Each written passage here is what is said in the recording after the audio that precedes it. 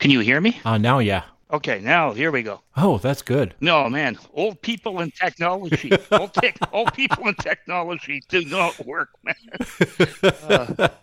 Yeah, but it's funny because I started doing stuff like at 6:30. I said I better fire up my laptop because between my phone and my iPad, I never use my laptop.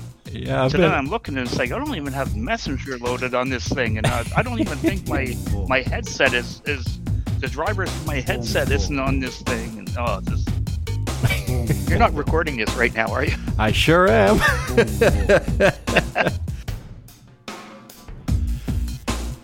Okay, folks. This is going to be one funky, long episode. Robert Sassade, an old buddy. I met him back when we were both in the production business. Robert has since then been all over the place, doing different things. You know, ordinary stuff. Like working for the armed forces in Afghanistan and rebuilding Haiti after the 2010 earthquake. I know we're stepping out. Okay, I know we're stepping outside the show business topic here, but hey, a good story is a good story, man. As Robert put it, if you're not happy where you are, then be somewhere else. We'll get on with the episode right after this. The Backstage Cowboys podcast is brought to you by AVL Media Group and Avolights, who make the best lighting consoles in the world. If you live in Canada, you now have access to the Avolights Academy online learning platform. The cost is $229, and that includes an editor Avo key delivered directly to your door. Head on over to BackstageCowboys.com and click on the Avolights Academy logo to get all the details. Now, if you don't live in Canada, well, that means you're in another country. So if you're in the United States, head on over to avolights.us. Anywhere else in the world, just go directly to avolights.com and you'll find all the resources available in your country. And now, let's get on with the show. Here is another episode of the Backstage Cowboys podcast. Where's my drummer?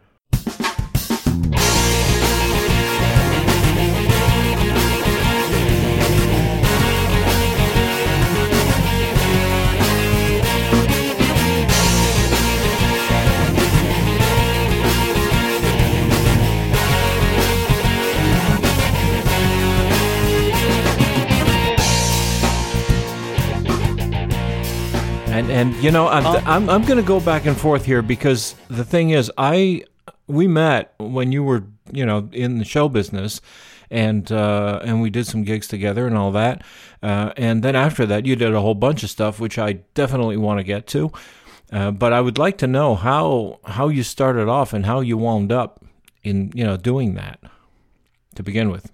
It was in a galaxy far, far away.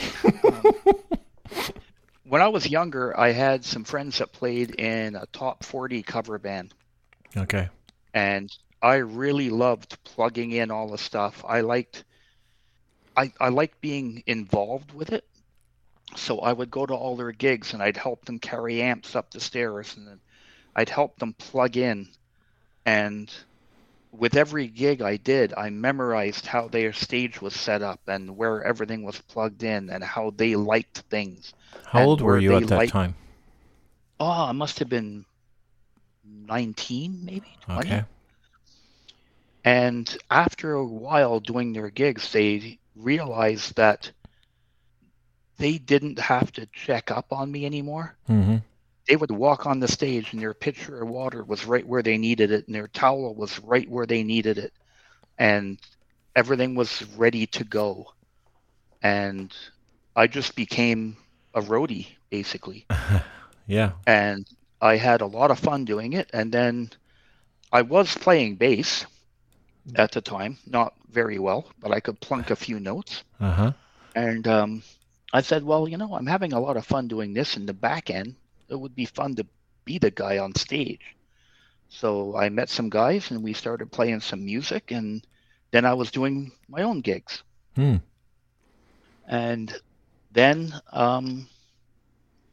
I stopped doing it for a long time. I got married. I moved to Halifax. Okay.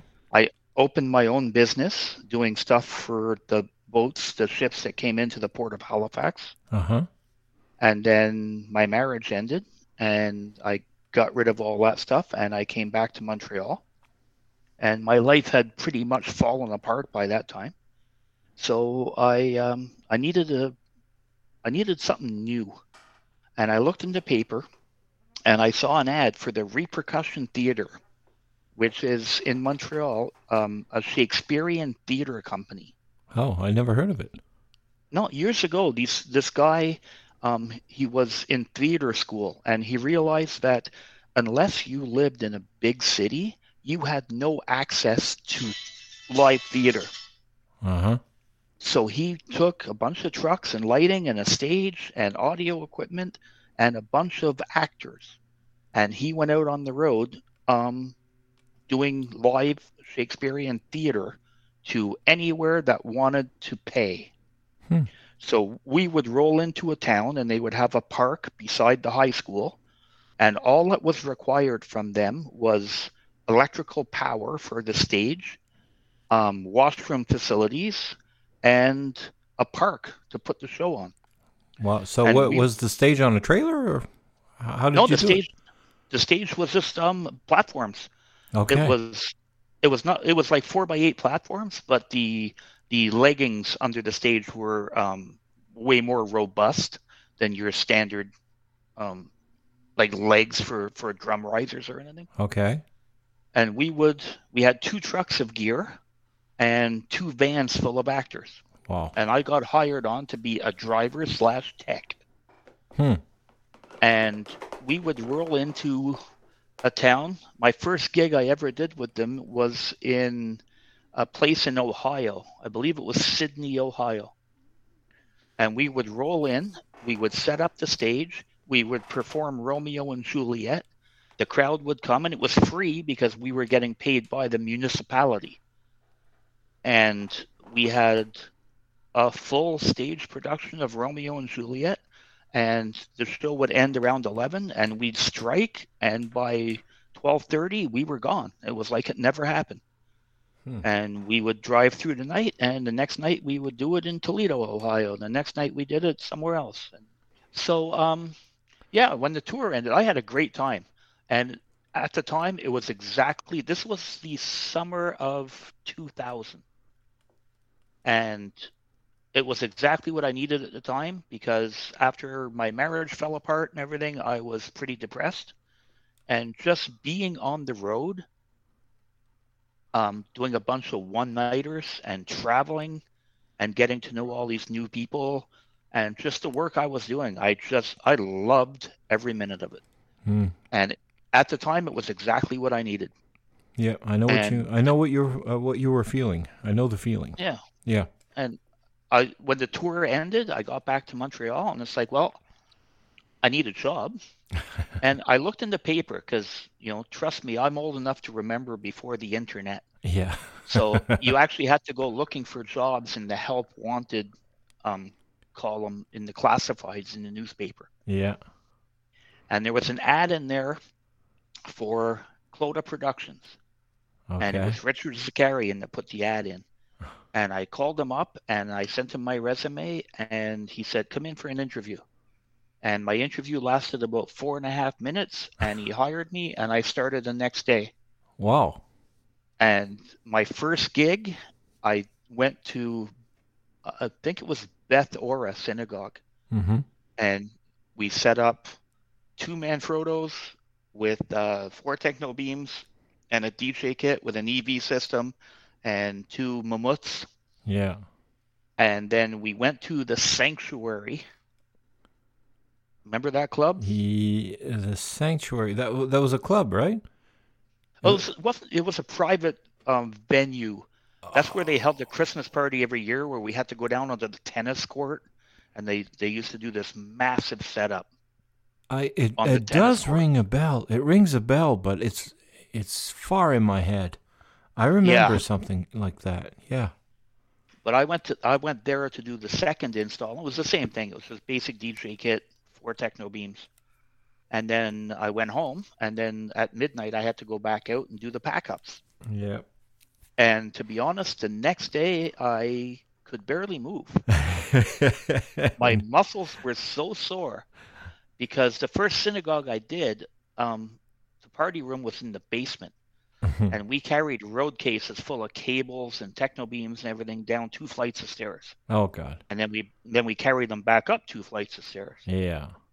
And the next day, we had another gig somewhere. I forget where it was the next day. But I got to work in the morning, and Richard said, "So, what do you think? You're going to stick around?" It's like, "Yeah, sure, why not?" And 7 years later, I gave Archie my letter and said, "I'm moving on." But I Wow. was there for 7 years. So you were there for? I Um, thought you were there for longer. So when we no, met, you had just started, right? Or recently started. yeah, I was there. Richard was my boss um, for the first 3 years, maybe. And then he left to go somewhere else. Okay. And Archie offered me his job because I was basically Richard's right hand by that time. Okay. So I took over from Richard when he left. And then I did years worth of superior sound gigs. Uh huh.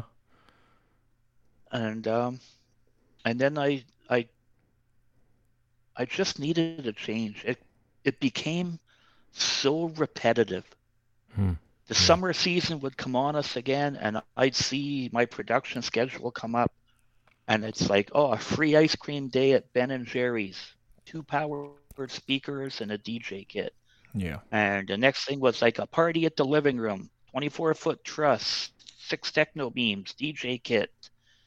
And it was like, oh my God, I've done these. I would take my old packing lists and just copy and paste and change the name and change the date when it was. It just became so repetitive Yeah. and so boring. There was nothing I liked about it anymore. Mm-hmm. Yeah, and And that's when, it was tough. I mean, those gigs were happening. Those private gigs, and they were happening in rooms that weren't always accessible.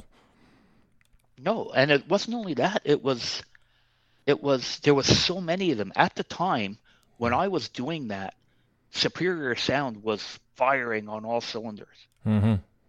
We had so many gigs. I would have crews out. I remember before I took over from Richard, we would leave in 3 cube trucks, and the Superior Sound team was me and Benjamin Chartrand and Andre Menard Mm. and Jean Sebastian Paquette. There was like 6 of us that were the team, Yeah.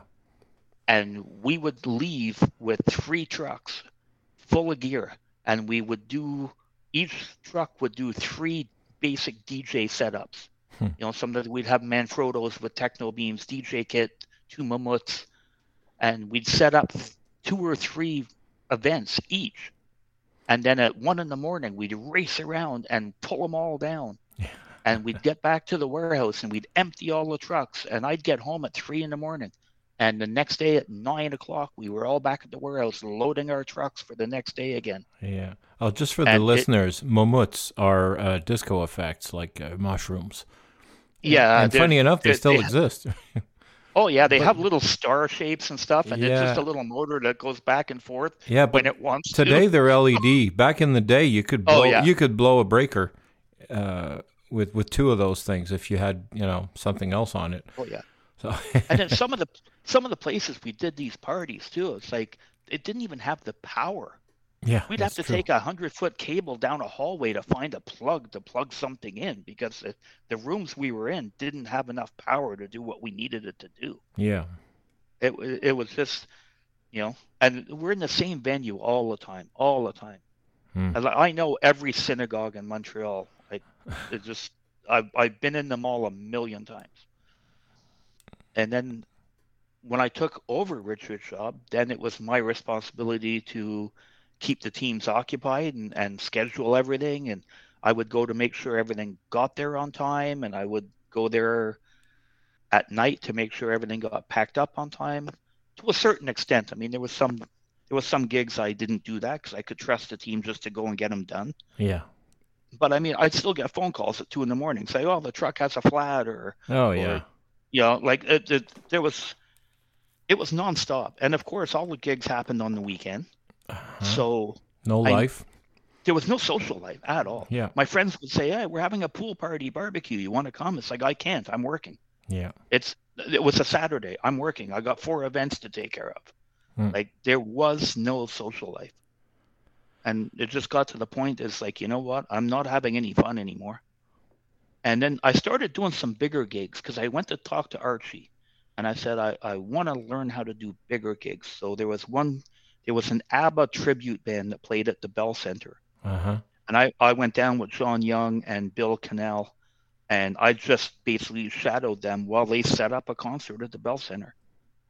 Yeah. And that led to me being the production manager at Place des Arts with you as the lighting guy when we did the Pointer Sisters. Oh, yeah, that's right. Yeah. Yeah, And yeah. that was more of where I wanted to go at that point. Yeah. I wanted to do the bigger gigs because I just wanted to get out of the private market. The private market, the novelty had worn off a Uh-huh. long time ago. But so you started doing bigger gigs, and at some point you know, what happened? Did you continue doing bigger gigs, or were you still handling the all the I private was market gigs? I was still doing the private market gigs. Yeah, I okay. I did a couple of big gigs, but at the same time that I was doing that, whenever I did have a day off, I started doing um, theater lighting. I started working a lot at the Centaur Theater, Yeah, I remember that. and I started going up into the caves up in the ceiling and doing lighting hangs for stage plays. Mm-hmm. And I absolutely loved that because it was calm and quiet. And it's Yeah. like you go in and you do a lighting hang and you do your focus and that's it.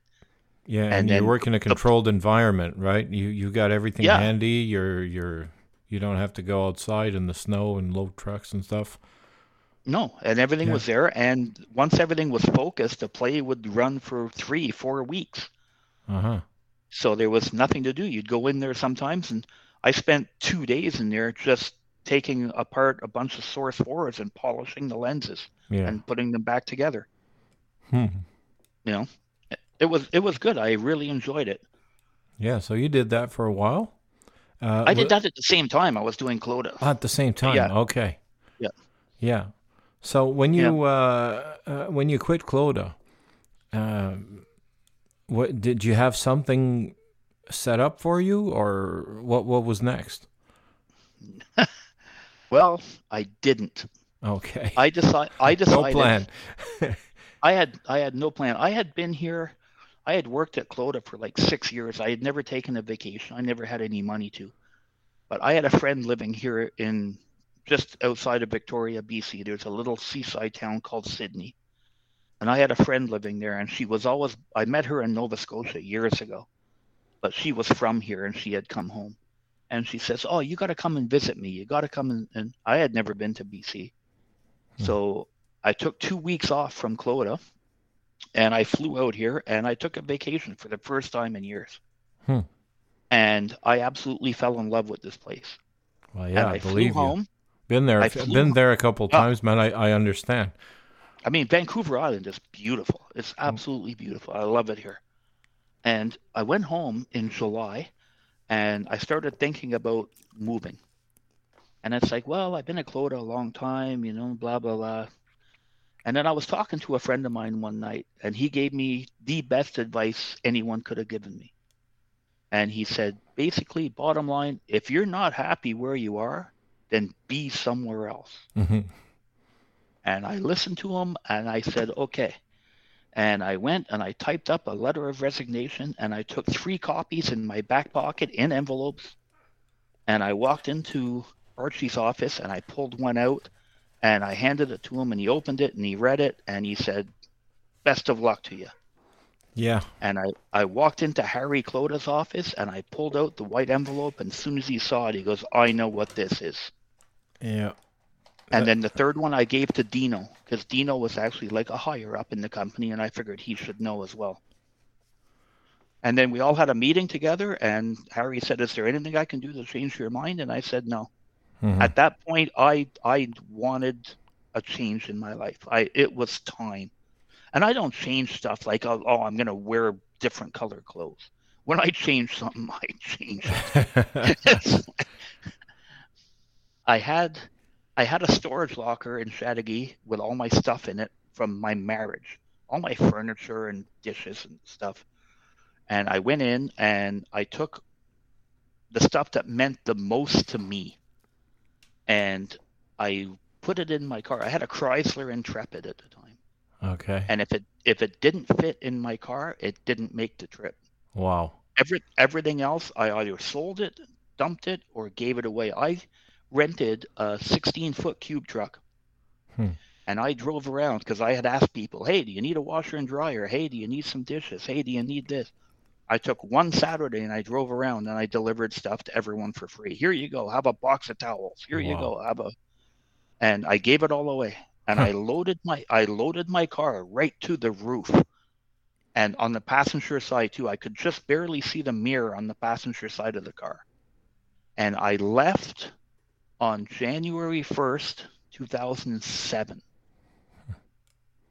I left to do the cross Canada drive. Wow. And it was lucky because it was a winter where there wasn't a lot of snow. Hmm. And I had dry highways all the way. So yeah, I left and I drove across Canada and I had clean roads all the way. Wow. You were Piece of cake. lucky. This was I January. was Yeah. Yep, the first 6 days of January. Wow. And I was still smoking at the time, so I would stop and get a large Tim Hortons coffee and I'd light a cigarette and I would just drive and just let my mind wander. Hmm. And it was clean and green till I hit the sign that said "Welcome to BC." And then I drove through 18 hours of the worst blizzard I had ever seen in my life, going through the mountains, through the Coquihalla Pass, and it was just a nightmare drive. Wow. And then I arrived into my friend's driveway at about 3 in the morning on the morning of January 6th. With still no plan. Oh no, hell no. I had I had my final paycheck from Clota. I had some money in my savings account, Mm-hmm. and that was it. I had a car full of crap. Wow. And my friend who lived here had inherited like a 32-foot cabin cruiser boat. And she said, hey, if you want to live on the boat, I'll let you live on the boat. Yeah, So because you I can do stored that all, in BC, right? oh, absolutely. Yeah. So I went down and I left all my stuff in her basement and I took just my clothes and my laptop and I went for the first 2 months I was here. I lived on her boat Hmm. and I didn't have internet. So every morning I would go down to the local coffee shop that had internet. They opened at 6 a.m. So I would go at 6 a.m. and I would take my laptop with me and I'd answer all my emails and I'd have a cup of coffee. And I started talking to the guy and he goes, oh man, good help. It's so hard to find and everything else. I said, well, I'll work for you. And he Hmm. says, are you serious? I said, sure, why not? Hmm. So the first job I got here, I was actually a barista in a place called Serious Coffee. And the next thing you know, I'm behind the counter making lattes and cappuccinos. No idea what I was doing. They trained me. They showed me how to do it. Well, everything's learnable, right? Yeah. So I did that for the first 4 months I was here. And then I still needed more money because that was like a part-time kind of job. Yeah. So I was walking down the street and I saw a sign in a True Value hardware store, and it said responsible, mature person needed for to work at the hardware store to be like a supervisor or something. Okay. So I threw my resume at it and I talked to the guy and he goes, "Okay, you're hired." Of course. So next thing you know, so next thing you know, I'm working at a hardware store. I know nothing about hardware, but hey, he wanted to open the store late on Thursday and Friday nights, Yeah. and he wanted somebody responsible to be the floor supervisor during that time so he could go home. Hmm. So I started working at a hardware store, and I realized quite quickly I'm not a people person. Yeah, because you got to deal with clients there. Yeah, it was it was I didn't mind the customers who would come in and say, "Hey, you want to mix me a gallon of paint?" Absolutely. But some people would come in and the guy would say to me, "I want to buy a barbecue name brand blah blah blah," and I Yeah. say, "Oh, we don't sell these here." And he goes, "Oh, I saw one in here. I'm sure I saw one in here." It's like, "No, we don't sell those here." And they'd fight with me. Hmm. "I'm sure I saw one. It was right over here." "No, we've never had that name brand in the store." And it's like, man, I'm going to put you in a headlock and just hit you till you stop talking. I just like, I am not a people person. I told my boss at one point, I would come into the store at night and I would stock the shelves, mop the floor, but I don't want to talk to these people anymore. It was just, but at that time, I was happy enough. I had an apartment in Sydney. I had a job. It didn't pay great, but I could pay my bills. Hmm. I was doing okay. And then a friend of mine who I hadn't seen for a long time, I got an email from him and he says, "Hey, I'm in Burnaby visiting my sister. I want to come over and visit you." So I say, "Sure, come over." So he shows up at the hardware store one night, right when we're closing. I go out for dinner with him and he goes, "Yeah, you haven't seen me for a long time because I'm working in Afghanistan." Hmm.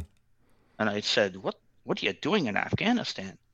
He goes, "Well, I'm the manager of a transport department for this company called ATCO." "Okay." He says, "I need a right-hand man, and I have authority to hire anyone I want, and I want you." Wow.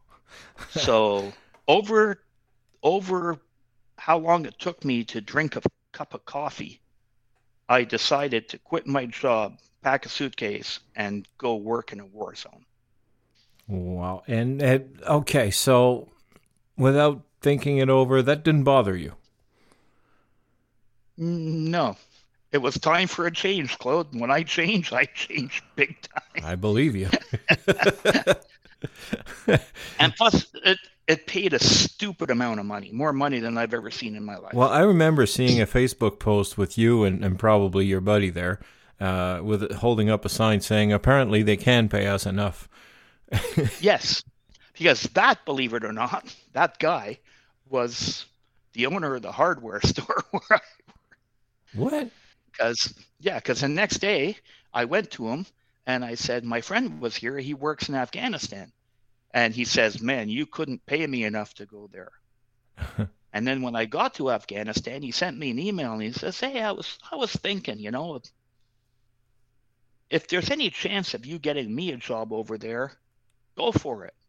Really? So I asked my boss and he goes, "Yeah, we could use him to do this." Oh, So I sent him an email and said, "Okay, if you want a job, you got it." So he flew over to Afghanistan, and that's when we took that picture with the sign that said, "Apparently you can pay us." so how was it in Afghanistan? I remember you were telling me that you were actually in charge of the water supply. Is that correct? Yeah, yeah. So how I did that was work?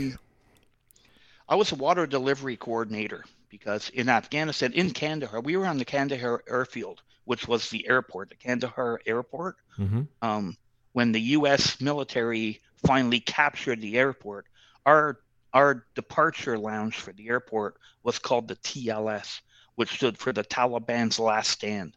Wow. Um, that's the military basically surrounded the airport and they had a firefight for however long it took. And then the American Army took control of the airport and the runways. Once they had the flight line, they could fly all their supplies in, um, and their helicopters could leave to go do missions out to the FOBs, which is the forward operating bases. Mm-hmm. So once they captured the airport, then the base built up around the airport, basically. Okay. So the Kandahar airfield military base started to grow and blossom into what it was when I was there. Okay. So when you got there, yeah, the base was installed and they had secured the area. But how Yep, how safe was it? it was safe. The only thing that was a danger to us was rocket attacks because the Taliban would fire rockets into the base. Yeah. So an air raid siren would go off and everyone would run to the bunkers, these concrete bunkers. Hmm. And you had a steel vested jacket. The back and the front were all steel, and you had a steel helmet. And you would run in and hang out to the bunkers till they got the all clear signal. Hmm. And Did that happen that often? was it. Often enough. It happened. It happened the first night I was there, A welcoming and party. yeah, and when my boss from the hardware store, the night he showed up, we had one. Oh. So it was like yeah, they know when the new people are there, and then they scare you. But was it just an alarm, or was there really shelling happening? Oh, there was shelling happening. It wasn't an alarm. There Oh, was wow. there was rockets that landed in the base, and Hmm. you could feel them sometimes. If they, depending how close they were to you, you could feel the ground shake. You could feel the impact. And when I was there, there was rockets that actually hit the accommodation building of a construction company that were there, and several people got killed. Oh, The God. rocket just basically went right through the building. And So, they didn't get warning in time? well, you just don't know where they're going. I mean, these weren't controlled rockets like the U.S. Yeah. military has. These were just a guy would prop it up on a little X made out of 2x4s and light a fuse. Yeah, yeah. You know, like you never knew where these things were going. Jeez. But I stayed there. I stayed there for 19 months. It was. I mean, it was a 90-30 rotation, so I was in theater for 90 days and then off for 30 days. Okay. And when you were off for 30 days, you remained on the base, or were you flown back Oh no, home? I was flowing back home. Okay. And how Well, safe was flying there and back? it was good. I mean, we would fly from the Kandahar airfield. We would leave right from the runway in the base, Okay. and we would go to Dubai, and then Dubai was our hub airport, Hmm. and then I'd fly home from there, Okay. and then going in when you went to land in Kandahar, as you were landing, the plane would do evasive maneuvers in case there was sort of like ground to air missiles. Hmm. So it wasn't just like coming down on an Air Canada flight. The plane actually would zigzag and do evasive maneuvers Oof. to try to throw off anything that may have been. But I mean, I never felt really unsafe there, Uh-huh.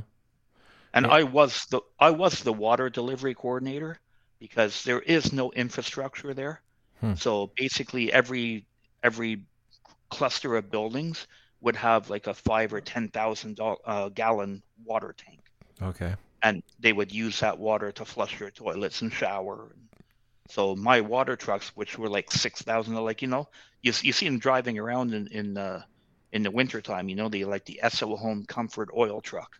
Mm-hmm. Yeah. I had trucks like that would just take water, Yeah. and I had routes, and the driver would have to hit so many stops in a day, and we just kept all the water tanks full. That was my job, was coordinating that, making sure everything was kept full of water. Okay. And where was the water coming from? From the base, actually, there's under the city of Kandahar, because it's in the valley, so they get all the runoff from the snow from the mountains, Okay. and there's actually a pretty substantial aquifer under Kandahar. Okay. So we would just pump the water right out and Hmm. use that. Jeez. And so how comfortable was it staying there? It was okay. We lived in. You ever see a construction site? You see those little office buildings with a Yeah. yellow band around the top and it says Atco? Yeah. That's the company I worked for. So basically, we lived in those. Okay. So you live like in, well, trailers. Yeah, Yeah. pretty much. Well, yeah. Yeah, Well, they can get comfortable, I suppose. yeah. I You was had, comfortable. I you had mean, air that was. conditioning in there? Oh yeah. Okay. Well, you need it too. I mean, I think the hottest day we had there was 55 degrees Wow. Celsius. Oh, jeez. Yeah. But it's a dry heat. Yeah, I know. I know about dry heat. I've experienced it, and it's very, very different because I've been in Vegas on really, really hot days, and in the desert also, in the American desert. But there are days that it becomes extremely hot, and it's weird because it's like you step out of your hotel, it's like you're stepping into an oven. Yeah. So but it's not uncomfortable. Like it's not like the hot humidity we have here. So No, it's not. yeah, it's very different, but at the same time, it's more dangerous because you don't feel it as much, and you can dry up really quick. Yeah. that was always the thing. I mean, everybody that worked there with me, that was the question you heard the most is, are you drinking enough water? Yeah. And that's everyone was very concerned. The water was just everywhere. They had like pallets of water. You could just grab like two flats of 24 bottles of water Uh-huh. and take them to your room. Okay. It's like they supplied so much water it wasn't even funny. Well, I mean, it's life. But see, Dubai is the exact opposite. Dubai has that heat, but it's humid. Oh, really? It's like it's Montreal humid. Dubai is incredibly humid, Oh, I didn't know that. and everything is air conditioned to the hilt. So you go to a shopping mall and it's 70 degrees in the mall, and you step out and it's 110 with humidity. Your Yeah. glasses fog up. The minute you step outside, your glasses fog up like they do in the winter. Yeah. It's just from the humidity. Oh, that's I didn't know that. I guess it's because they're next to the sea, right? Yep. Hmm. Like when you And go in that, the Caribbeans, only yeah, it's even hotter. yeah. Huh. I'm learning But then, stuff. Yeah. yeah, but there's more. There's so much more. Well, go ahead, man. I'm all ears. After Afghanistan, I got the same thing. I got tired. I was there for 19 months in total. That counts in theater and vacation time. Uh-huh. And Oh, by the way, I came. how did you get out of that contract? It wasn't a contract. It was just like a job. You Yeah, it could was like a leave any job, but time. at some point, you put an end to it, or they put an end to it. Yeah. How did that No, I happen? did. You did? I did. I was at home, and I decided that I wanted to get back to some kind of say normalcy. Mm-hmm.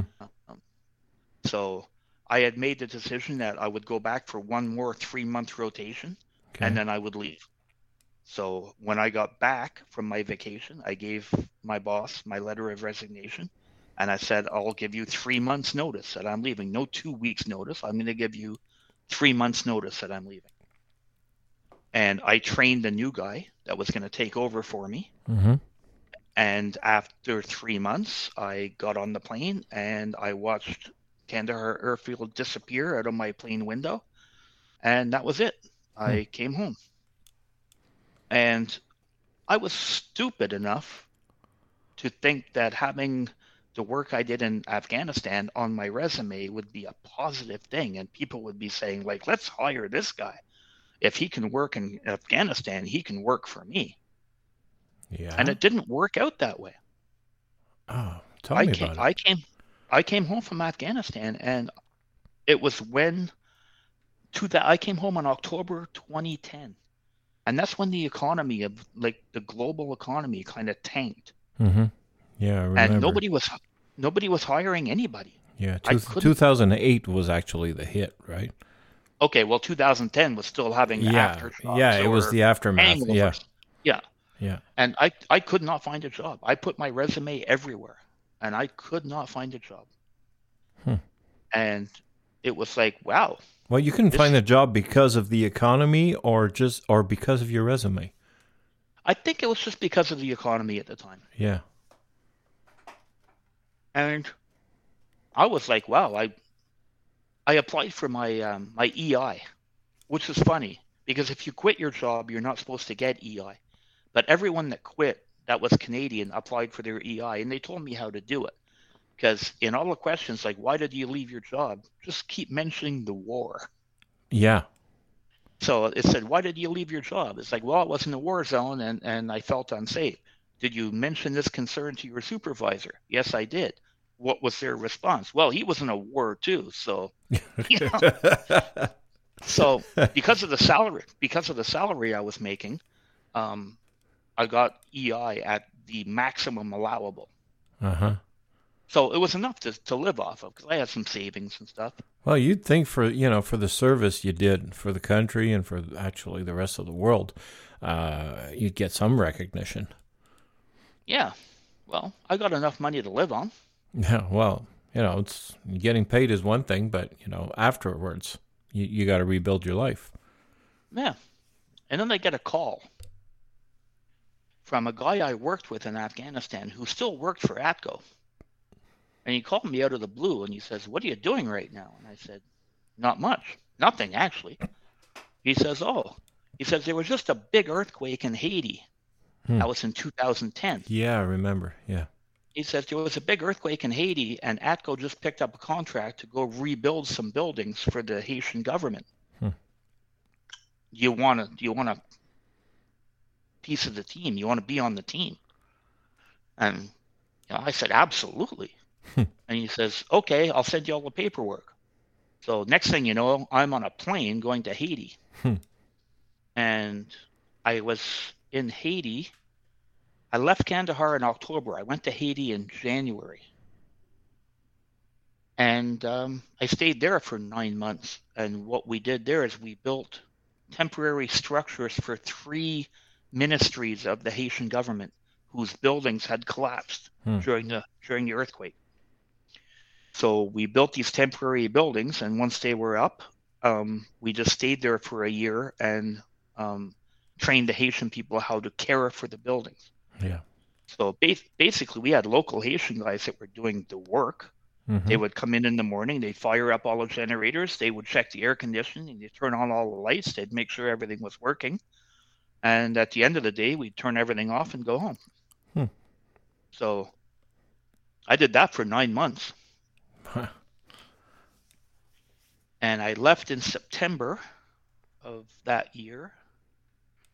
And I got home and I got another call from ATCO that said, hey, we're missing a body on a project up in the Arctic in Nunavut, in Resolute Bay. Do you want to put your ass in that seat? And I said, sure. So the next thing you know, I'm on a plane going to Resolute Bay. I got there in May. So I was off from September till May.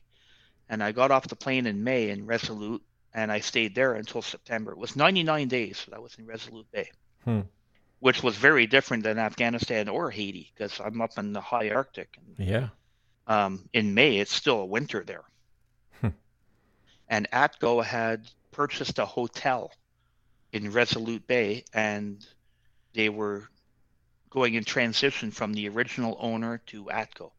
Okay. So they just needed someone.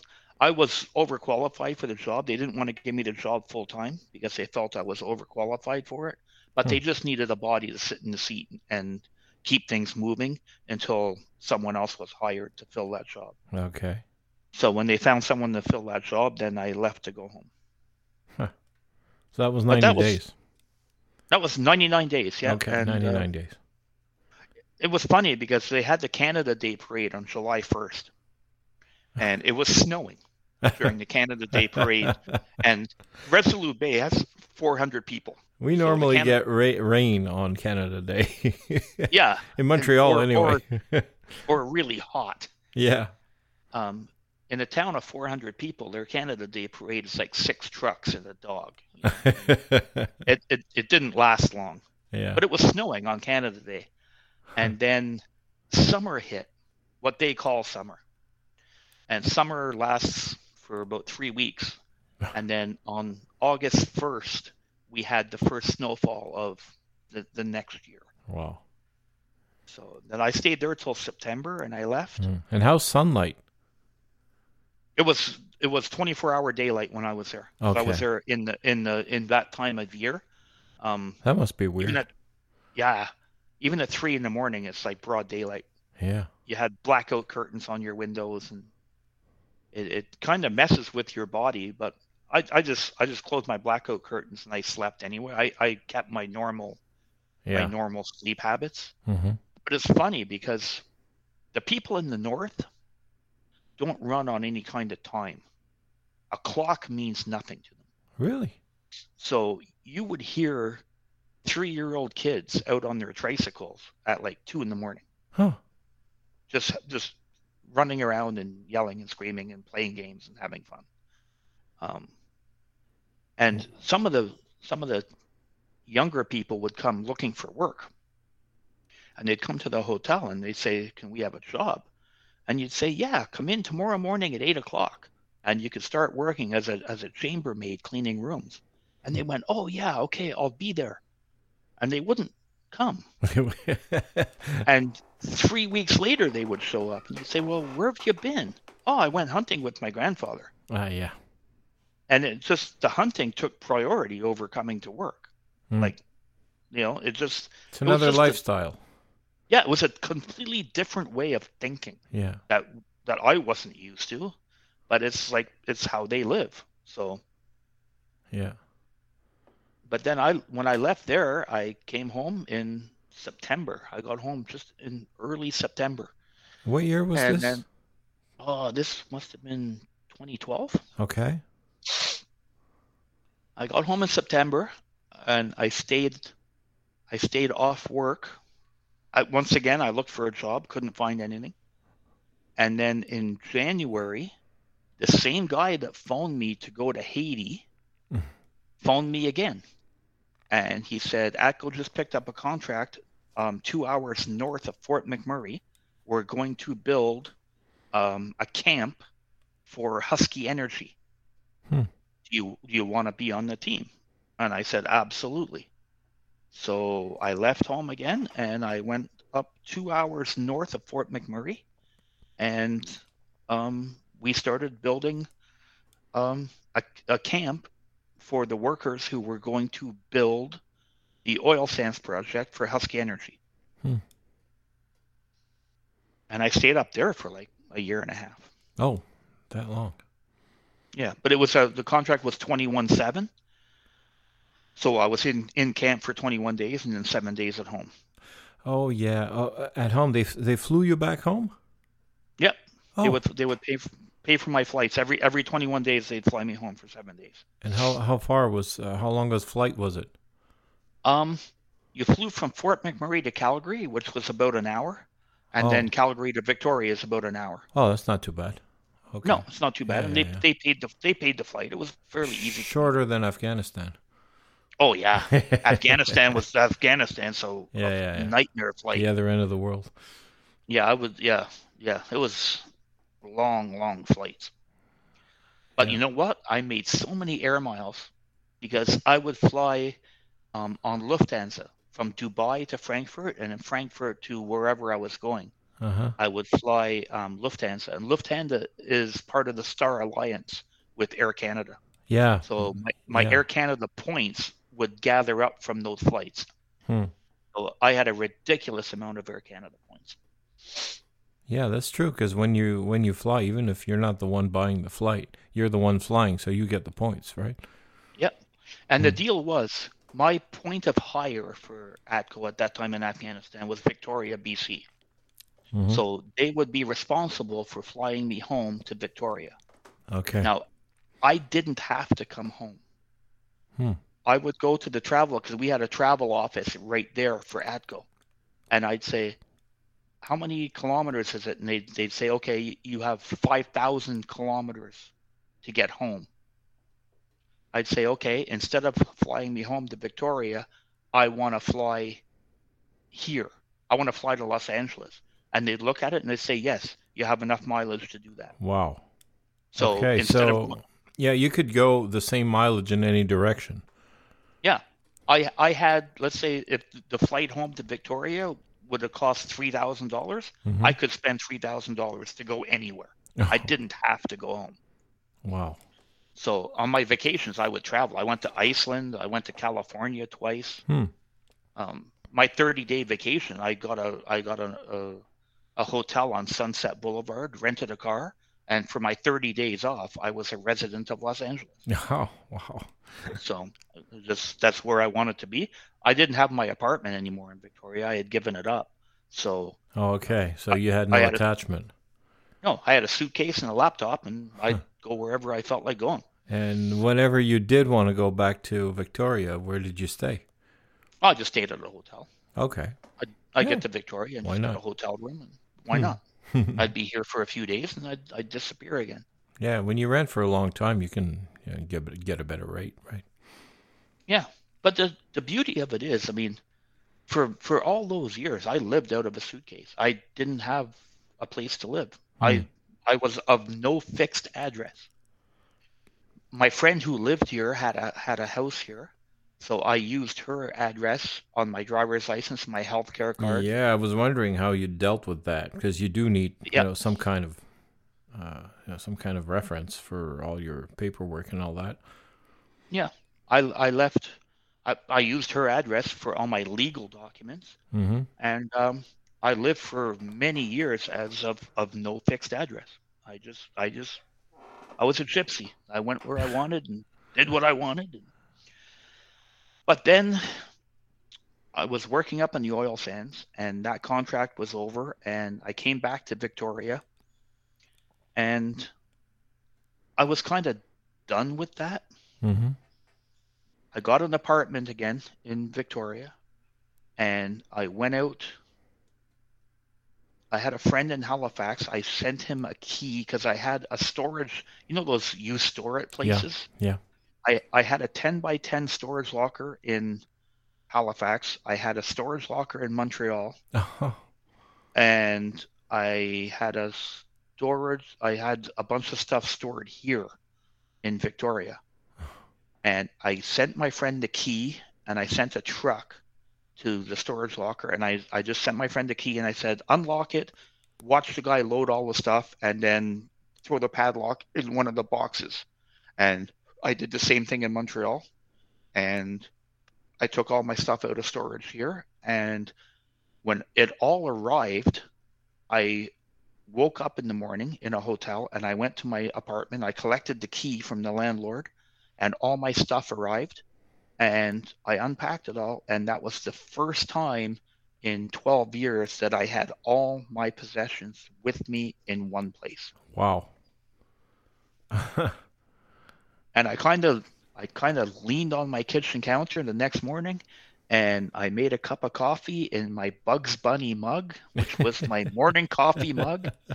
And I leaned on my kitchen counter. I took my first couple of sips of coffee, and I just had the biggest, stupidest smile on my face Yeah. because I was home. I could actually say I was home for the Finally first settled time. down. Yeah, Did I you was have a home for job the at that first. time? I did not. Actually, I did because I was at a second oil sand site. I was up at CNRL, which Uh, was a different oil sand site about 40 minutes from Husky. oh, okay. So I did have a job, and I was still on the 21/7 rotation. Okay. And then that job ended, and I applied. I looked on Indeed, and there was a company here looking for a logistics coordinator. Mm-hmm. So I threw my hat in the ring, and I went for an interview, and I got the job, and I'm still there now. And that was in 2015. Hmm. So that's the job I still have now, and I'm still in Victoria, and I go to work every day, and I come home, and I'm home. That's those gypsy days of going all over the place are long gone now for me. So what do you do exactly? I am a team lead for the asset recovery department in a warehouse. What the company I work for does is we take care of all the computers for the government of BC, Oh, including all the healthcare stuff. If I walk in a hospital and there's typing on a computer, that comes from us. Basically, the government of BC buys all the computers, okay. and they store them at our warehouse, and then they order them from us. Okay. Wow. So like Claude, you work for the government, and you're getting a new computer because every 3 years they refresh all the computers. Mm-hmm. So you're getting your new computer. Our tech goes to your desk. He unplugs all your old stuff. He puts your new computer up. He makes sure everything works. And then the old stuff comes to my department, which is asset recovery. Okay. And we take the assets, we wipe all the hard drives, and we parcel them up, and we send them back to a company that recycles them. Okay. Oh, so they're not even sold. They're just sent directly to recycling. The recycling company will sell them off. They'll auction off whatever they can, Okay. unless it's damaged, and then it just goes to a company that gets all the precious metals and everything. It's funny, But because it's pretty obvious that there's somebody taking care of all that. Yeah, all the computers and everything else. Actually, throughout the government installations. But it's hard to imagine that, yeah, there's actually an installation somewhere. There's a company somewhere actually doing that full time. There's so much stuff out there you're not even aware of. And I've often said, even the job I'm doing now, it wasn't a choice when I was going to school. You looked at the course choices, and there was nothing about show business in there. No. You didn't know unless you knew somebody in the business, because it was just it was non-existent. I don't know about your high school, but in my high school there was actually a drama club. So if you wanted to join the drama club, they would put on a stage play every year. And not only with the actors, but I mean, there was people that painted scenery, and I never did it because I thought all the people that did that were kind of nerdy. Yeah, Well, I'm guessing that there must have been something like that in my school, and I must have had the same mentality at the time, because you don't know. Right? You think you're going to be an actor. You're going to do a play or something. You don't know that there's all the technical aspect behind it and all that. There was people that opened and closed curtains. There was lighting. There was sound. Yeah. There was. Had I known, I would have done that right away, right coming out of school. But then again, life took me to places that probably forged what I am today.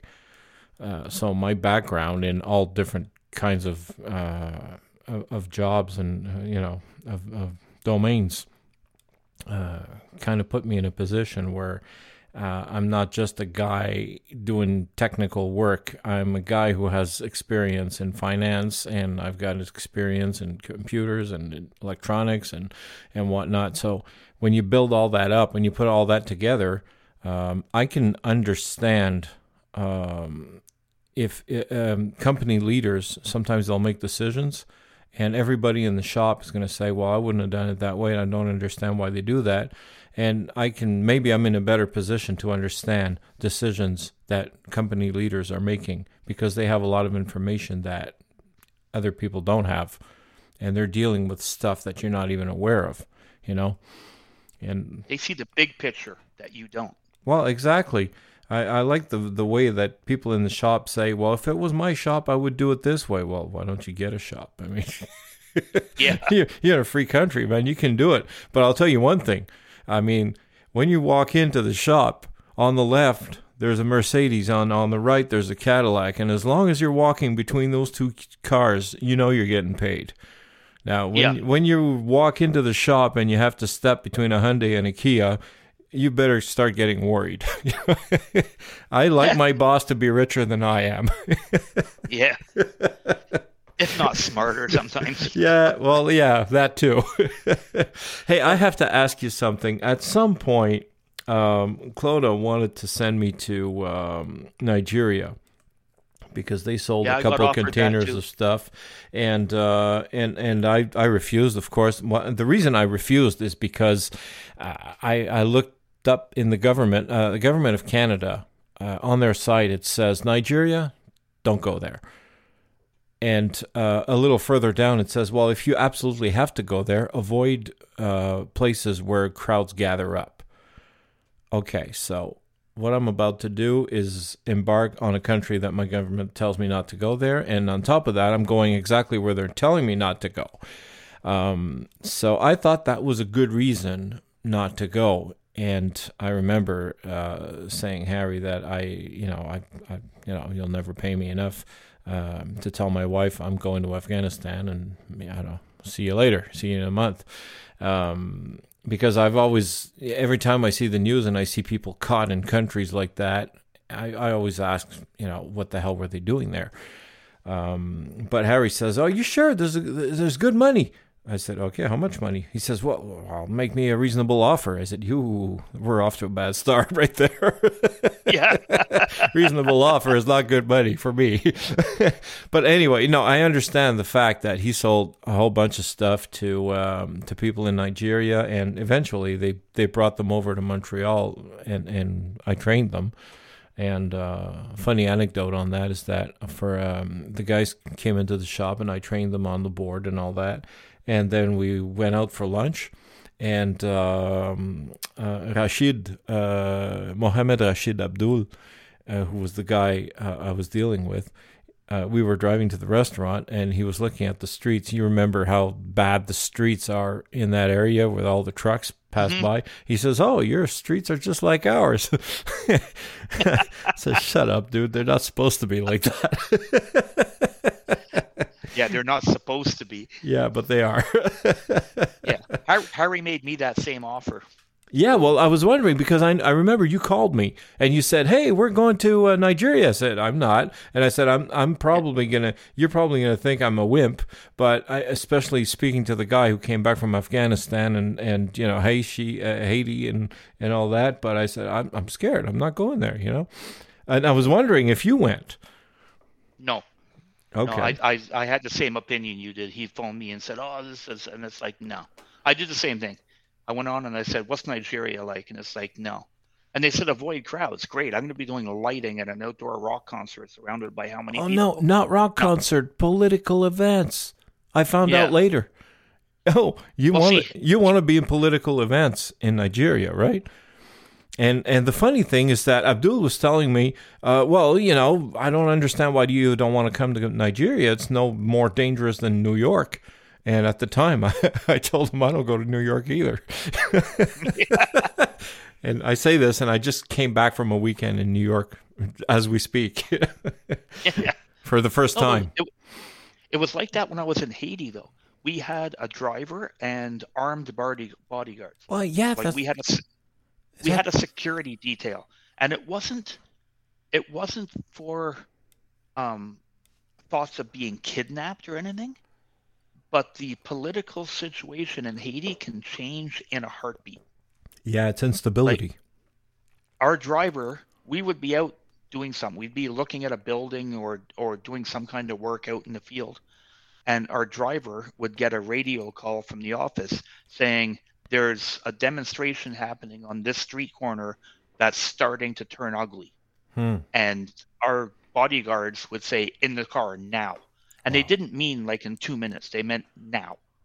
You get in the car and they would get you out of that neighborhood before all hell broke loose. Jeez. And I remember Harry telling me, it's secure. I mean, the trouble is up north in the country. Where you are, it's secure. Anyway, you'll have an armed guard with you all the time. I said, that's not very comforting, what you're telling me there. If I need to have an armed guard with me, I don't feel that good. I asked my boss when I was in Haiti what he thought of our security detail, and because he was ex-military, and he said, "If all hell breaks loose, first thing I'm going to do is grab the guy's gun and I'm going to defend myself because I can shoot way better than he can." Yeah, that's a problem. I never actually the only gun I fired other than my BB gun is a .22 rifle when I was in Scouts. And that was like, 50 years ago? Yeah. So, yeah.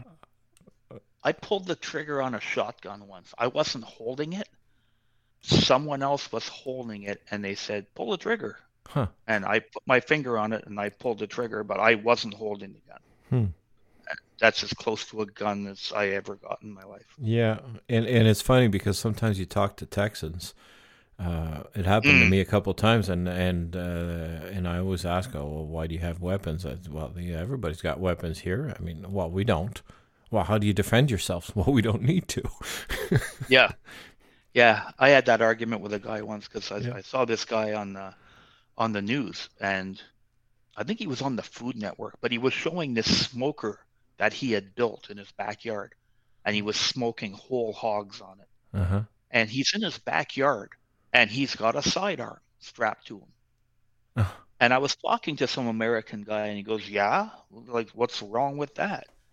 And I said, "The day I can't stand in my backyard without having a gun strapped to my there's something wrong there. If you can't even be in your own backyard without having a gun."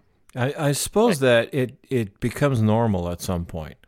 And I was told that where everybody has a gun, there's no trouble because everybody has a gun. Is that true? No. Because you know what? Look at the news. Look at all the mass shootings in the States. Oh, there you go. Yep. You know, people have guns and it still happens. But the thing is, you know what? When I got to Afghanistan, the first thing you notice is you're a civilian. So you go to the DFAC for lunch and you notice that everyone in line with you is armed. Uh-huh. They're all wearing their camouflage uniforms. They all have a sidearm and whatever machine gun they have, be it a AK-47 or I don't even know what it was, but it was a gun. Yeah. And they all have them. And when they get down, they sit down to eat their lunch and they put their gun laying on the floor beside them. So I'm walking with my tray and I'm looking for my coworkers and I'm looking around and there's just a room full of guns. Yeah. And you go, wow, this is intense. Yeah. And after you're there for a couple of months, you don't even notice it anymore. It becomes normal. But you are in a war zone. I mean, you expect people to be armed, right? Yeah. But it just becomes like if you go to work every day and everyone is wearing a suit and tie, yeah, it's just normal. They're wearing a suit and tie. You go to Afghanistan and everyone's got a machine gun, and it's just normal. It becomes normal. Yeah, I suppose you can normalize just about anything if you see it often enough. Yep.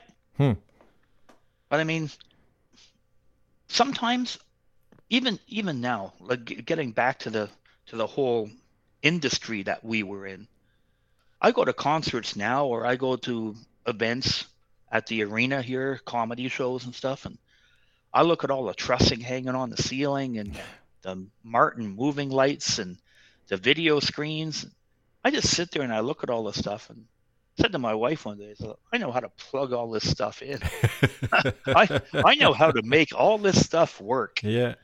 But thinking that way, the technology has changed since I've been working in that industry. Yeah. I mean, when I was still working with Clota, LED lighting was just starting to come out. I have no experience with any of the new lighting boards or the new lighting systems. Like when I first came here, there was a company here called Pacific Audio Works, and they are like the Clota of Victoria. Mm-hmm. And I tried to get a job there. I used my resume and Archie told me if you need a letter of recommendation, I'll provide one. Yeah, because I thought at some point you were working for a production company out west. Archie had given me a letter of recommendation, uh-huh. and he had given me a couple of names of people he knew, and the guy from Pacific Audio was one of them. Okay. So I went there and I applied for a job, but all they would do is they would put you on their tech list where you would get a call for like a 4-hour pack-up. Yeah. Or a 4-hour install, Yeah. Truck loading, machinist work. You had to start at the bottom and work your way up. Yeah. And I needed a job. I couldn't survive on a 4-hour call every 3 weeks Mm-hmm. to try to establish myself with them as someone they could count on, or to get a warehouse job and packing their kits and stuff like that. No, technically your background should be enough to put you in a different seat. And but it's all a question of timing, because at the time you were looking for a job, they probably had all their regular people. If you look at the time today, or shortly after COVID, anybody with half a brain would get hired full time by those production companies. And I remember actually Sal from Pro Staging actually used those words. If you know anybody with half a brain looking for a job and who'll show up on time, send them my way. So it was bad. I mean, there was, a lot of people just up and left, did other stuff, and, either... Well, there was no gigs. Well, there was no gigs. So a lot of people retired, those who could. A lot of them just decided to go up and do something else. And once you've tasted a 9-to-5 job, or something regular where you have your life back, you have to think twice before going back to that crazy life. And a lot of them just committed suicide. We lost a lot of good people there. Yep. So that was tough. But then, that's it. So the industry's trying to get back up, and it's it turned on all of a sudden, and 3/4 of the crew is gone. But And it's funny when you say that, like, people with half a brain. I remember some of the crews that we got. I knew a lot of people with half a brain. I remember the first time. You remember Robert Parody? yeah, well, of course, He yeah, used the word the first time I heard him call a crew onions. yeah, onions, yeah. I had never heard that before, and he goes, "Oh man, I'm surrounded by onions." And I went, "What?" And he goes, "Yeah, the longer you stay around them, the more you cry." And I had never heard that before. Yeah. But I remember some of the crews coming in. When I was at Clota, I would ask, what's her name, the booker there, Gigi. yeah, She's I still remember around, her. She's still around. I think she worked with Renault at a different place at one Oh time. man, she was all over the place. She was with LSM recently. She was she spent some time at Solotech. Now she's doing something else, but I hear from her from time to time. Cool. Yeah. But I remember her like sending me texts for gigs, Mm-hmm. and I remember guys walking in. They were green, and they wanted to be lighting guys or sound guys. And some of those guys now, I've seen them working at Cavalia and Cirque du Soleil. Oh yeah. And Yeah. well, there was one guy I knew that was touring with Britney Spears at one time Yeah. when she was huge. And it's like I remember those guys walking in going, Jean-Charles. yeah, Yeah. yeah. I remember those guys walking into their first gig going, what do I do? How do I do this? They were basically pushing cases out of a truck. Yeah, They that's had true. no clue. You know what? You You know? just rang a bell there. I got to reach out to that guy. Louis Charles? Louis Charles. Yeah, Louis Charles Poudret. Louis Charles. Yeah. I He got lives to out reach here. out to that guy. I don't know what he's doing these days. He I lives haven't in heard. Squamish. Where's that? He lives right near Whistler. He lives Really? in the town of Squamish, BC. Yes. I talked to him a couple of years ago because my wife and I were going for a weekend trip to Whistler. And Oh. I had seen pictures on his Facebook and I recognized the town. And I said, "Where are you?" And he said, "I'm in Squamish." Oh. And I said, "Well, I'm going like in a couple of weeks. I'm driving to Whistler." And he said, "Well, hit me up when you're going by." But the day I called, he wasn't around or something. I never met up with him. Is he still? But he's out here. Is he still touring? I have no idea what he's doing. I really couldn't even tell you. But he's out here in the West Coast. Wow. So, Okay, I got to reach out to him for sure. yeah, that and one thing that threw me for a loop was Bruno. Oh God. Mini Me, that was when I heard that just pulled the carpet right out from under me. Yeah, and it was really tough. I never understood. Well, never understood. I knew the guy had he was sort of depressive. I knew that. But I mean, I thought, he had a wife, he had kids. I thought, I thought he had found his place and all that. I remember when I started teaching him how to operate a lighting desk. He was insecure, and at some point, I sort of, just pushed him, and I said, "Listen, dude, you're ready. You're ready. You got it. You got this." And actually, one time we were doing Diversité in Old Port of Montreal, and I was doing one stage, and then they put me on another stage, and then I had to come back to the same stage and all that. So in between, Bruno was operating that stage, and he had programmed the console. And when I got on the console to do my show, he said, "Is this all right? Is this okay what I did?" I said, "Jesus Christ, you programmed 10 times what I would have done." I mean, you're amazing. Yeah. I saw a lot of pictures on his Facebook of stuff that he had done the lighting design for, and it was spectacular. Oh yeah, he was amazing. He was so good. He had a talent. He had a natural talent. Yep. I don't know. I mean, I wasn't even able to go to his funeral. I just froze. I went, the problem with that is that there's nothing I can do for Bruno anymore. He's gone. I never even had a chance to understand. But even if I did understand, it's too late. So what am I going to go do there? I'm just going to go like uh, cry with a bunch of people. Hmm. I don't know. At some point, I went just like, yeah, no. You know what? I have no business being there. There's nothing I can do. So that's it. I just sent something to the family and all that. But I mean, it was tough. It was really tough. I never saw that one coming. And even No. Isabelle Boulay, he was the lighting the LD for Isabelle Boulay, and she even mentioned him when she won an award, and she actually mentioned him when picking up her award.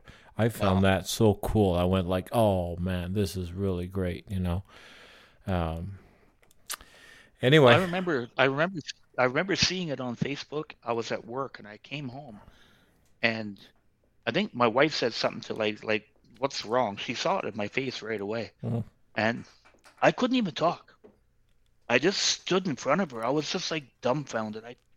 I took my phone out and I showed her his profile picture on Facebook, and I just lost it. I was just standing there crying. yeah. I it was yeah, And that he one hit me posted one really. last picture just before.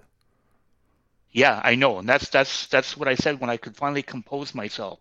Yeah. It's like it said Bruno changed his Facebook profile picture, and then like really, I yeah, Mm, it's that was yeah. hard, Yeah. but it's like during COVID, I I couldn't believe like I mean there was no events for like 2 years. Yeah, that's the problem. It's everything you live for because there's a lot of people out there that they have no money. They were living paycheck to paycheck. Yeah, Whenever there's no they had a savings gig, they account. would There's no eat. yeah, No gig, they wouldn't eat. They would live for the job. That's what was keeping them alive. And when that job all of a sudden disappeared, I mean, it could happen for a little while, but it lasted 2 years. After 2 years, where everything you've ever lived for no longer exists, I mean, that's tough. How do you reinvent yourself? How do you? Not everybody has the capability of turning around and doing something else, especially when you've done that all your life. I mean, I've done other stuff before. I was 39 actually when I started doing lighting. But a kid coming out of school who does that and does that all his life, and then all of a sudden you're nothing. Everything where you were a king, all of a sudden you're nothing. And that's tough. I and the remember fact that my yeah. Go ahead. everyone in the industry is looking for the same work you're looking for. Yeah. So there's really nothing for you either. No, exactly. And you're a king. You're the best at what you do, but what you do doesn't exist anymore. I remember my nephew, uh, as probably as a joke, he's a real estate agent, but he says, "Hey," he says, "I'm going to quit this and I'm going to become a light guy." And that was during COVID. And I told him, "Dude, that doesn't exist anymore. Find something else." Yeah. But it was true. Yeah, tough Well, times, man. I have a friend that owns a recording studio, and Mm. it's the same thing. I asked him. He was out here for a wedding. One of his friends was getting married. He was out here for like 4 days, and I went for lunch with him. And I used to play in a band with this guy years ago. And I said, so like, how much work is your studio getting right now? Because he's got other jobs. The studio is just something that generates money when he can, Yeah. and he records his own stuff at his own studio. And he says it's dead. There's people now that are recording on Pro Tools with a laptop. Hmm. Nobody needs a recording studio anymore. Yeah. Like no one's going to come and pay him thousands of dollars for the hours to record something at a studio when they can do it in their basement. Well, it's Right. funny too because he said there was a bunch of young guys that came into his studio and they wanted to do some recording, and they were looking at his old reel-to-reel, his Studer machine. Aha. He's got a 24 track Studer, Yeah. The stove. and yeah, Yeah. and they were asking him about it. So he went and he got a big reel of tape with stuff that he recorded, his own music. And he said, yeah, I thread it through the machine and I press play. And he said the kids are like, "Whoa, what's that?" And he goes, "That is what sound is." Oh yeah. Like, like Yeah. this is what music is supposed to sound like. Whatever you're listening to has been compressed to crap. Yeah. You're listening to out of earbuds. You're not hearing. This is sonic. This is what it's supposed to be. It's funny too. Before when we were talking about sound, because what I had a thought in my head too. When years ago I worked with John Young and Bill Cannell, we did an outdoor concert. Simple Plan Yeah. played. I was there. Simple, yeah, okay. Simple Plan Yeah. played in a parking lot of Yeah. a Dollar des Allemands. Staples or something. Yeah. Yeah, and I remember the bass player for Simple Plan had in-ears, but he had one Ampeg SVT stacked on stage with because he said I can hear everything in in-ears, but I can't feel it. Can't feel it. Exactly. He wanted to feel that bass on the back of his legs. Man, I totally understand. Yep. Totally understand. When we were talking about the sonic thing before, that made me think of that. When he said to me, "I need to feel it." Oh yeah, definitely. Well, that's why shakers are exist for drummers. This August I turned 61, and I'm looking at my life from the time when I lived in Halifax running my own business. I was like 30. I was 31 years ago, and I look at everything I've done and everywhere I've been. I mean, I got married last year again. And, congratulations on that. Yeah, we were together 5 years before we got married, and she had never been married before. But it was I look at my life now and it's like I'm probably happier now than I've been in a long, long time. Yeah, well, I'm happy for you, man. Yeah, I'm financially secure. I got a job. We have a nice place to live. Life, all in all, life is good. All I need to do now is win the lottery, and it's all good.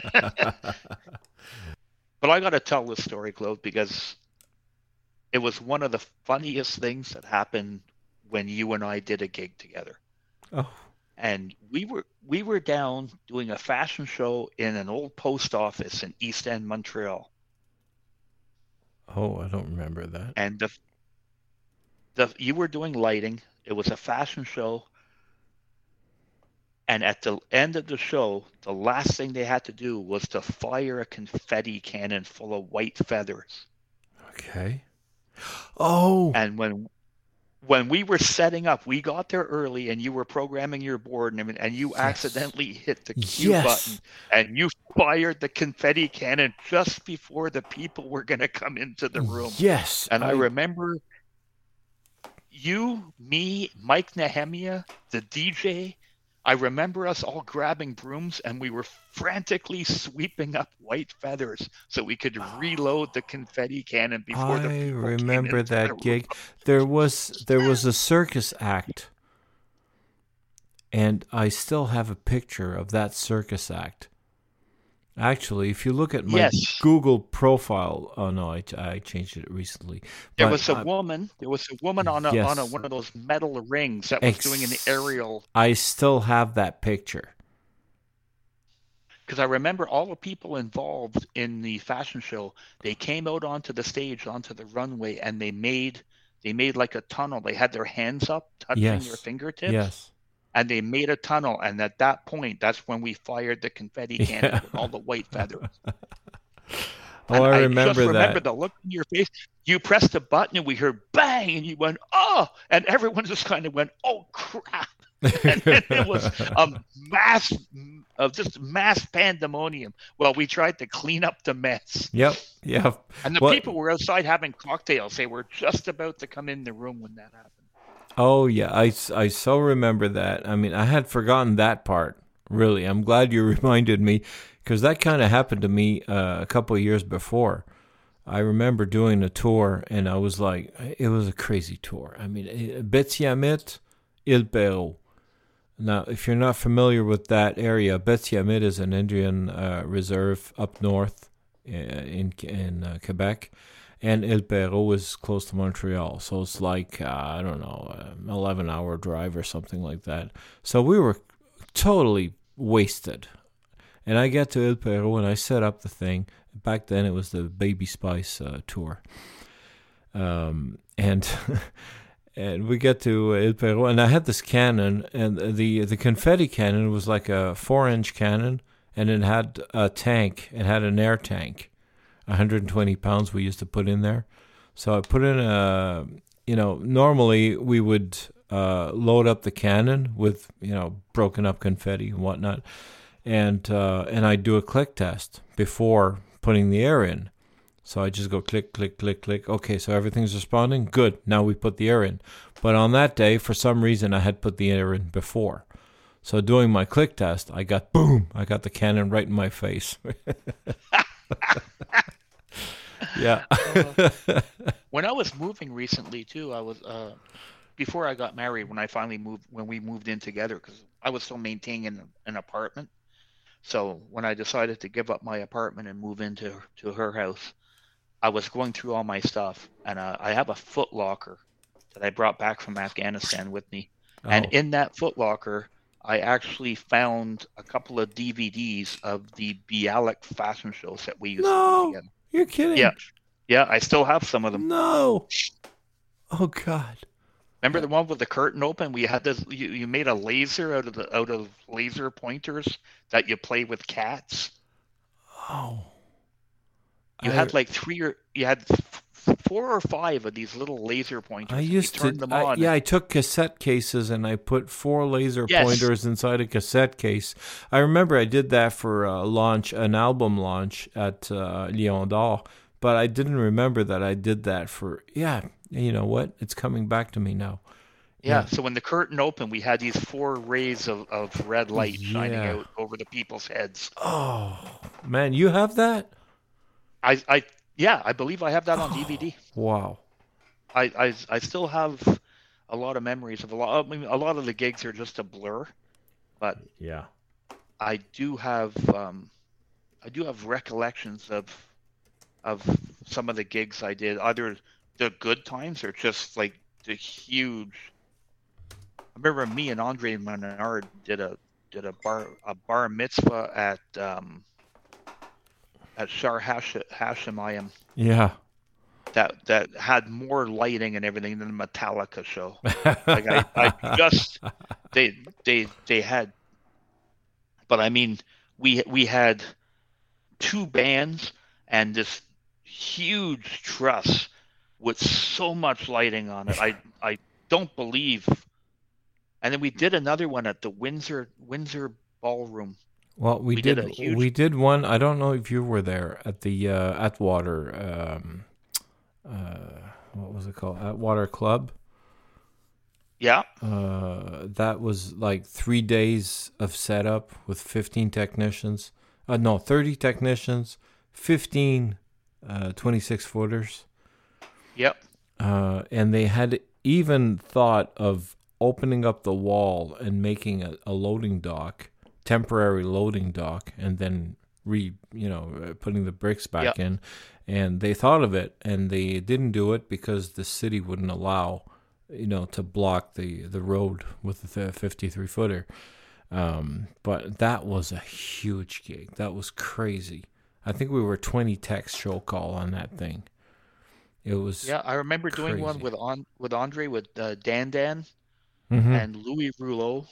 We did this huge bar mitzvah at Windsor Ballroom, and they used both rooms and the hallway. Yeah. They actually had a tractor trailer from Hydro Quebec parked in front of the place because Andre Menard was, I forget what number of per watts per channel he was using, but he was drawing power from this truck that was parked outside. Well, the Atwater Club, we had rented mobile air conditioners. We had like 2-foot pipes, 2-foot tubes going up the stairs, trying to cool off the room because they had city colors in there, and they had so much freaking lighting. It was crazy. And everything had Well, to be on because the client paid for it, right? yeah, yeah. The sanctuary was like that. The Christmas parties that used to happen at the sanctuary, it was it was a health club that had a little outbuilding where they used to have um, parties and stuff. Hmm. But the Christmas party every year was held on the tennis courts. And it was the same thing. It was tractor trailer after tractor trailer, and we'd have to unload on the street and bring the stuff down the ramp into an underground parking garage, and Oh. then push it through the garage, through a double door, through this gymnasium, and then into the tennis courts. Hmm. And it was the same thing. The party used to take like 3 days Oh. to do, and like another day and a half for the out. And one year we couldn't we couldn't push the stuff back up the ramp out of the underground parking garage because it was snowing Hmm. and it was too slippery. So we had to load a 26-foot truck with a bunch of span sets put together, and it would back down the ramp, and we'd hook up all the road cases like a daisy chain, and he was pulling them up the ramp with the truck. It was just total chaos. Man, the stuff we did is Yeah. unbelievable.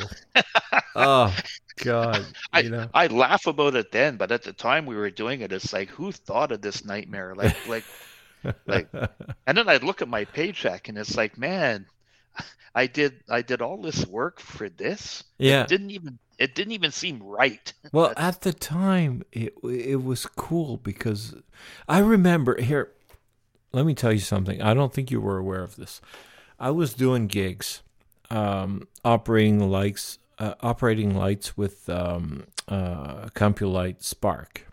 Okay, so I had two pieces of tape, of electric tape or whatever, gaffer tape, that I would pull down on the right side of the board because there was like a couple of inches of free space there. So I would pull two tapes down and I would write numbers on these tapes, right? So I'd start at the top and I'd write a number on the left and a number on the right. And I had two columns of numbers. And I was writing numbers throughout the whole evening on these tapes. And everybody around me figured it was all Q numbers and coordinates and whatnot, because at that time Compulite Spark was not graphical. It was just columns of numbers, and you would look at the columns of numbers and you would know what your lights are doing, right?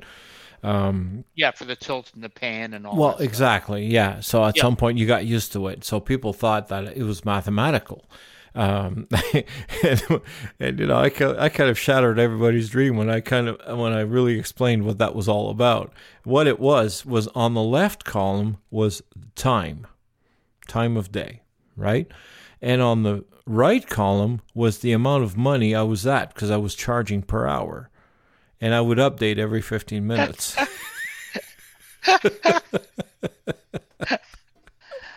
It's good to keep track of it by the minute like Yeah, that. I remember I was charging $16 an hour, and every 15 minutes I would add $4. I was like, "Here, this is what I made this last 15 minutes," and I would calculate, and it was so funny because when I got to the bottom of the tape, then that I was making money. Well, it was funny too because way back then, I mean, I always liked lighting more than audio because I find, and it's true, lighting is creative. It's creative. Audio is you. Science. It's science, and Audio is science. yeah, You have to know how sound reacts to certain things. and you It's can't get science. creative. No. No, you just have to deliver. I remember doing an Italian concert thing for 2 days. It was in a park somewhere in East End, Montreal. Hmm. And it was me and Jeremy Page. Remember him? Yep. He was doing the sound, I was doing the lighting. And it was for this Italian festival. And there was guys, I don't know how many times I heard Volare played on an accordion like during that weekend. It was a lot. Because even now today, me and Jeremy Page, that's how we end our conversation. We say, "Hey, Volare," But the second day was really windy. And Jeremy says to me, he says, "Man, this wind is killing me. My sound is all over the place." And I looked at him and I said, "Look at the stage. blue. Like the wind's not affecting me at all. I press a button, I get blue. Well, the only time that wind does affect you is the smoke. Yeah. Yeah. Well, we didn't have a hazer or anything for that. Oh well, we were just outside in a park. It didn't matter. Yeah. And it's just funny. I remember all these gigs I've done, and like I said, I'm in Montreal. I'm driving around. It's like, yep, been there. Remember carrying stuff down those stairs? Yep. Oh yeah. It's just like I remember doing Howie Mandel. He was doing Really? Yeah, he was doing a benefit thing. He did 2 shows. It was an auditorium. It was part of there's a like a conference center downtown, but it's not the Palais de Congrès. There's another conference center. They have a big soft seat auditorium, probably holds about 2,000 people. He did 1 show up there, and then he did a second show in one of the gathering rooms downstairs. People had paid for dinner first, and then Howie came on afterwards. Mm-hmm. And the second show, when he was down in that room, I was doing follow spot. And I was up on a 4x4 riser in the back of the room with the follow spot. And during the show, someone had sat on the front of my platform. And they had put their arms behind them and they kind of leaned backwards. So I went to shift my weight and I stepped on the guy's hand. And the guy went, ow, and he pulled his hand out from under my foot. Now, I don't know what's going on. So I looked down to see what I stepped on. And at that very moment, Howie moved. So when I looked back up again, he was about 6 feet away. So I moved the follow spot to catch up with him. And then for the next 5 minutes, I was the butt of all his jokes. Of course. He looked right at me and said, "Am I moving too fast for you?" And then he goes, "I got an idea. Prison Break tonight at midnight. Everyone just do this," and he just moved to the left. And the whole audience is looking back at me now, and it's like, oh man, I just remember going, "Oh, just carry on with your show, Howie." No, that's fine. That's fine. You're part of the show. I mean, it is what it is. And to this day, I still laugh at it because, I screwed up on Howie Mandel bit, but he used it and he just made me part of the show, which I didn't want to be. But, yeah, but that's it. I mean, these are comedians. They're used to doing things on the fly, right? Yeah. And anything happens with the technical crew, they'll bring it into the show. They're used to it. Funny thing. I just tried to be professional, and I kind of yeah. So it's like But I remember a follow spot story where I was doing a gig with Tel Aviv at probably Queen Elizabeth Hotel or something like that, and I was on the follow spot, and the follow spot got it was doing a lot of noise. Was making a lot of noise. As soon as I was moving, it was going squeak, squeak. It was squeaking a lot. It was old stand, and the producer, which was a woman, she was putting on lip seal. And I look at that and I tell her, "Oh, hand me that." So she kind of gives it to me without really knowing what the hell that was all about. I just pull out my Gerber, my knife. And I just cut a chunk off of it, and I greased up my follow spot with it. Hey, man, you got to think on the fly. It worked, man. Well, it's like your whole comedy bit with the follow spot. You remember when we did that Christmas party with Little Richard? Yes. And he had the whole thing planned where he'd say, "Hey, light man, make my stage red." Yeah. And you'd have to go blue. And you'd say, "I said red." And then you'd give him green. Yeah. "I said red." Yeah. But the thing is, he was supposed to make a joke about it, and because the room was filled with Jewish people, and the joke was that he was supposed to. Actually, it was blue. He was asking for blue lights, and so I gave him another color and whatnot. We did the we did the bit, And then the punch line was supposed to be, "What the hell's wrong with you? Are you Jewish or something?" That was that was the funny part. But I think he backed away from it, and he never did it. So So it just made you look like an yeah, idiot. yeah, it's just me. I'm an asshole. I can't do blue lights. Oh yeah, I remember that gig too. Oh yeah, That and was I another remember good one. that gig. Actually, the lights turned on 20 minutes before doors opened, Yep. and Yeah, I got there with Daphne in the afternoon, and mm, the crew was way behind schedule. yeah, and I remember And like, Andre Menal was on that too.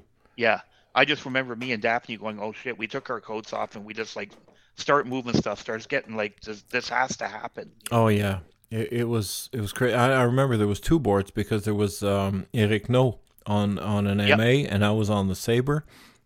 And I remember the Little Richard's producer comes up to me just before the show, and I got nothing programmed, man. The kit just turned on. I'm starting to do stuff, and he walks up to me, and I'm like, "Oh shit, this is it." I mean, whatever he asked me, I'm in deep shit.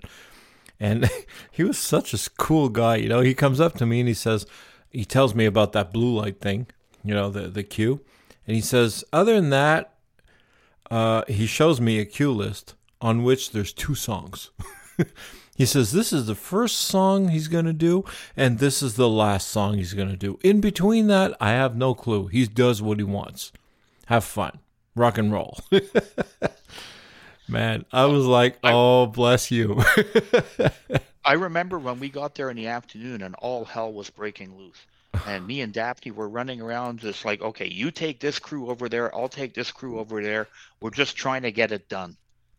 And Mm. there's a little scrawny guy that comes in with a little toolkit and he says, "I'm here to tune the piano.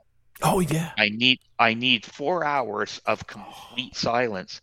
And his tour manager says, "I'll give you 5 minutes in whatever's happening right now." And the guy goes, "Well, I can't work like this." He goes, "Bye-bye."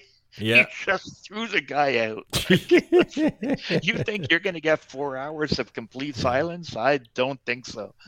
Well, in the end, does it really matter? I mean, I No. remember that show.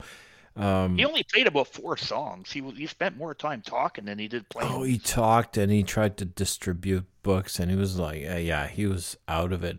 But I'll tell you one thing, he's a legend, right? We Yeah. had the opportunity to do it. I wish I could have done Jerry Lee Lewis because he's Yeah. kind of my idol, and I never got a chance to do it. He died recently, but I wish I could have done that. But Let me ask you I'm this, though, Claude.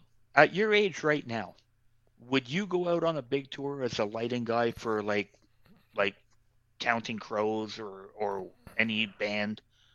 Would you actually consider packing your bags and going on a 7 month tour? No, I'll tell you why. I wouldn't do that, and there's a good reason for it, because I got married in 1988, okay, Hmm. with the woman I've been with since 1982, and she's still around, okay? She's still here. So today I got this, I call it a grandpa job, where I work for a distributor, so I do trade shows, but that's about the only time I leave the house. Other times it's just a regular job. So my wife stuck around for all the craziness I've been through and all that stuff. So I figure I owe her, right? And I kind of enjoy having a life, having my weekends, having my evenings. So once in a while, I will accept a gig from a friend who overbooks himself, and I'll do it. I'm always happy to step into a theater and do stuff. I'm very happy, but pack my bags and go out on a gig again. That would probably be the end of my life. Hmm. So I don't think I'm pretty sure that I would not do that again unless I found myself for some reason, if I was alone for some reason, then yeah, I would have a good reason to go out there and just keep busy. But right now, I got a good life, and I I think I'll just take care of that and not Yeah, go I back hear you, out. man.